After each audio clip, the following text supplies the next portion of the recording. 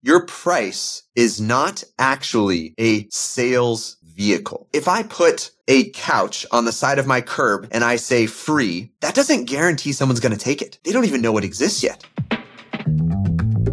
Welcome to Marketing with Matt. If you're an entrepreneur or business owner looking to create more margin in your life and business, you're in the right place. For more after the show, be sure to check out profitmoreworkless.com. Probably one of the most common questions I get is around pricing because it's so mysterious. People are like, there's sort of like benchmarks of expectation, but then there's also a range. I actually somebody today, they were saying like, hey, I went to your live event.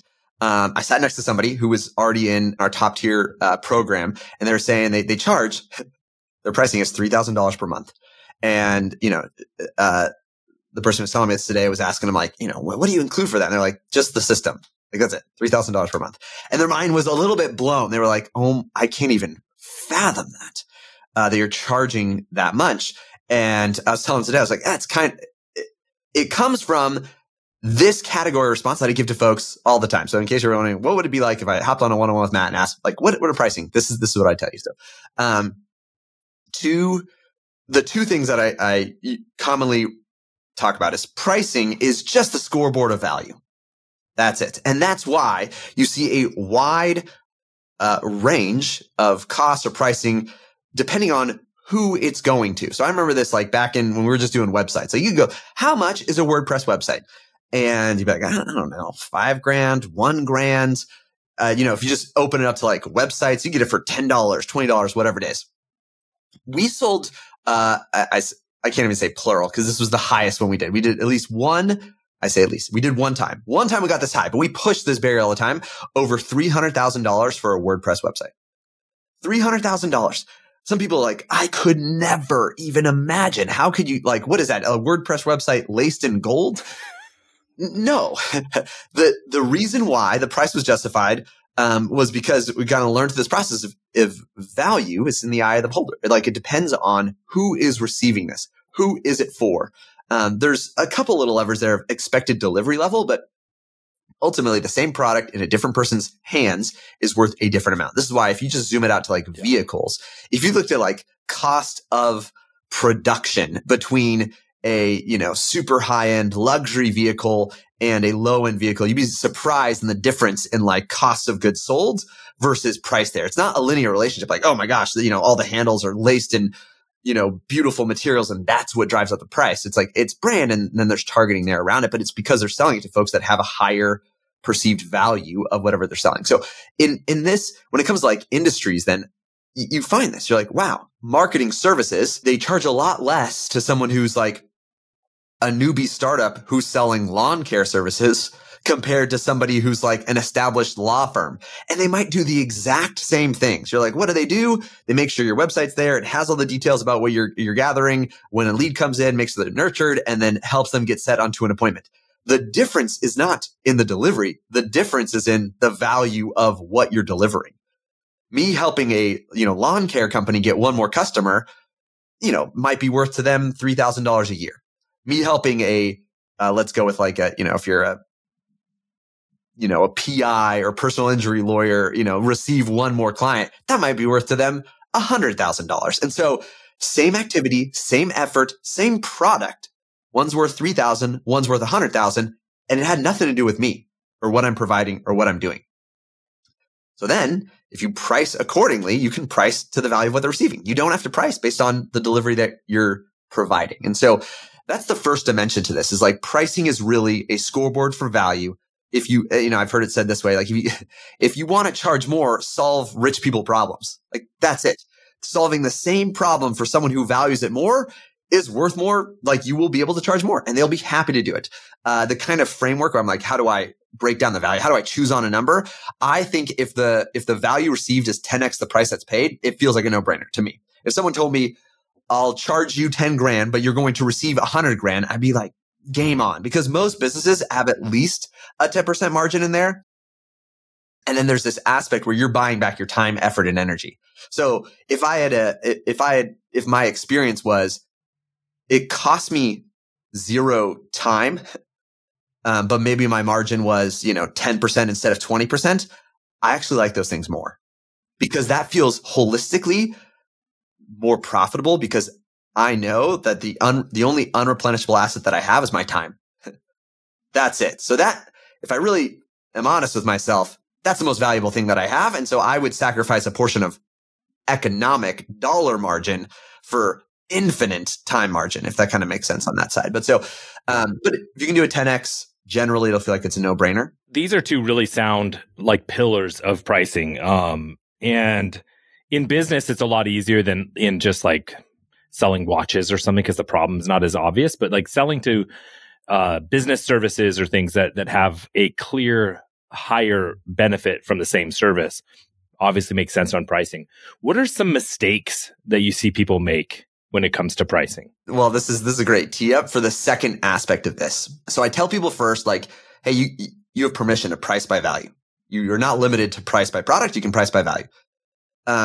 One mistake I often see is they'll look out and they'll try to benchmark their price to other folks. And they'll say like, well, what are other people pricing for this value? That's not wrong, but here's why it becomes a mistake. Your effectiveness, like the price isn't what sells it. If that makes sense. Your price is not actually a sales vehicle. If I put a couch on the side of my curb and I say free, that doesn't guarantee someone's going to take it. They don't even know it exists yet. They don't know if it's got bed bugs in it. Like there's so much, like even if I drop my price to literally nothing, it doesn't mean everyone's going to take it. And the proof of this is like, digitally, think of how many lead magnets are out there. It's like, it doesn't, like I put it out there. It was free. That was the lowest price possible. All of a sudden, it's not like you get 1 million leads just because you had a free lead magnet. So the mistake is thinking that like price is a powerful lever, or it's like it's the driver of sales. It contributes to it, but it actually is the real measure of effectiveness there is like your sales ability, right? That could be in the nurture, it could be in the conversation, however you deliver sales. So this is what I tell folks. Someone else, like the person who's sitting next to the other person, like they sell the system at $3,000 a month, and they're kind of like, and they literally are like this. I just give them the system, and they're happy to pay for it, and they $3,000 a month, and that was it. And it seems so simple, but that person is probably really skilled at sales. Really, really good at communicating the value exchange or the opportunity cost of not having a system like this. Yeah, just the price, just saying I'm pricing it at this isn't actually enough, right? It's communicating all the first parts. What is the value? Yeah, you have to be able to communicate the value to connect to the problem that it's solving. Like you have to do the mental gymnastics for them. It's not going to be clear to them most of the time that they need whatever it is that you provide. And so marketing and sales still has to happen independent of price. However, the better you are at marketing and sales, the easier it is for you to justify a higher price. So this is where I say, cool, you can establish my value there. But the other factor here is your skill or experience. And so I give them the other side of this as for permission is your earliest customers will pay the lowest price you will ever offer. And that's okay. Because there's this snowball of sales. When you sell 10 people at a price, you feel very confident, like people will buy this price. And so much of the sales process is a transfer of belief. You believe it's worth this. Why? Because everyone's paid this.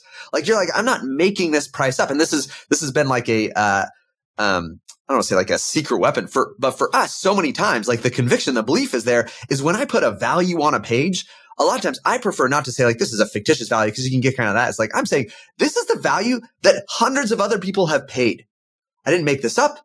I may have originally done a value exchange there, but like at this point, I'm not saying this is the price because of the value you're going to receive. I'm saying this is the price because the market has dictated this is a good value exchange. So it's not like it's not me saying like, oh, the value you'll receive is this. It's me saying, this is the actual price other people pay for it. And the greater volume you have on other people paying for it creates a ton of confidence and certainty. This is kind of how the stock market works, right? When you buy a stock, how did that price happen? The rest of the market said, this is how much it's worth because they're constantly buying and selling. So, and it's floated up. Like more people are saying, oh, I would buy it at that price. And other people are saying, oh, I would sell it if it got this high or it's too high or whatever it is. And you're like, oh, the actual, like the confidence in the price comes from volume. If enough people say, just like that stock market, I'd be willing to buy at this amount, and it's more people are willing to buy than people are willing to sell, it drives up the price. It's just the correlation between supply and demand. So for when you're early on, if you're not as skilled or you're not as confident, lower the price to make it easier for you to gain that confidence. Because after you've done it 10 times, you're like, now you might stretch it. You might say, I'm going to try and double the price or whatever it is. And because you have 100% confidence 10 other people would buy this because they have. You don't quite have confidence where they pay 2x, but you try. And if they do, you're like, turns out they will. And so this has been the combination of those mindsets of like understanding that price is just a scoreboard for value. How much value are they receiving? And if you take that value, whatever it realistically is, divide it, go with 1/10 of that price point is kind of a no-brainer. Do they understand the value? No. You're going to have to do that education, that nurturing, that communication that is the marketing and sales process where they understand how your solution solves their problem. But then also give yourself permission that you don't have to try to extract the maximum amount of value out of your first customers.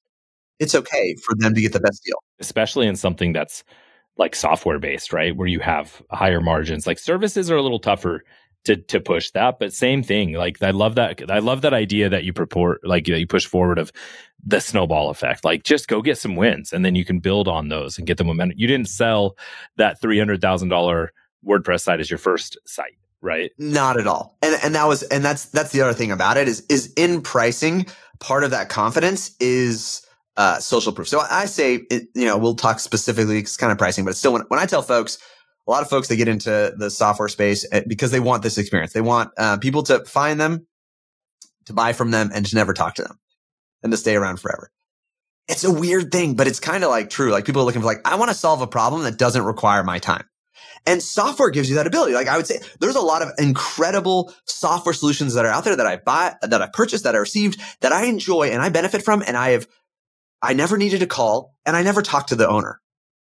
Definitely never talk to the owner, right? So it's possible. And we see this all the time and like we recommend it to friends and we're like, oh, this is an awesome tool. And so it's a cool intersection of possibility there because of all the heavy lifting that now software can do on our behalf. We can imagine a solution, craft it together and have that high leverage experience. They find out about me, they buy my stuff and they never talk to me and they're stoked. Like, what an incredible intersection. However, this is the 3-part ingredient that I tell folks, this is what you need to get there. I say it's problem market fit, which we'll go in. I don't know if I've talked about it before. I'm not going to go in that, but then it's price market fit. Well, I'll say, so problem market fit is, can you describe their problem in their words? Where they're like, I understand the problem you're solving. Price market fit is, if I understand that problem, is this price a no-brainer? To solve that problem, it's a no-brainer. The third piece is proof. Problem market fit, price market fit, and then social proof and proof. And proof comes in doing. So those first customers you have, it's okay if they're like, wow, I paid you X and I would have been happy to pay you 10X because they will be your loudest fans. They got the best deal. They did. They're the ones who are telling you should be charging more, but don't charge me more, right? Like those are great experiences to have because they get you closer to that possibility where, where the reputation goes before you. The problem is clear of what you're solving. And then on that price side, you can continue to inch that price up because the value's there. But now that social proof gives them confidence that you can actually deliver on what you're saying you can deliver on. And so that's the progression. It's a natural progression. But so early on, the win isn't actually the customer. The win is the social proof. And so if you can make the price lower so that they're like ecstatic about the insane amount of value that they got out of it, that will continue to serve you really well into the future. I love it. Amazing pricing tips. I'm going to encourage everyone, please share this with an entrepreneur or somebody else who's looking to dominate their market through intelligent pricing. Thanks for tuning in for this week's Marketing with Matt. Check out ProfitMoreWorkLess.com to learn how we create high margin marketing. Also, if you know someone who'd enjoy the podcast, feel free to make a recommendation. I'm sure they'll thank you for it. Okay, bye for now.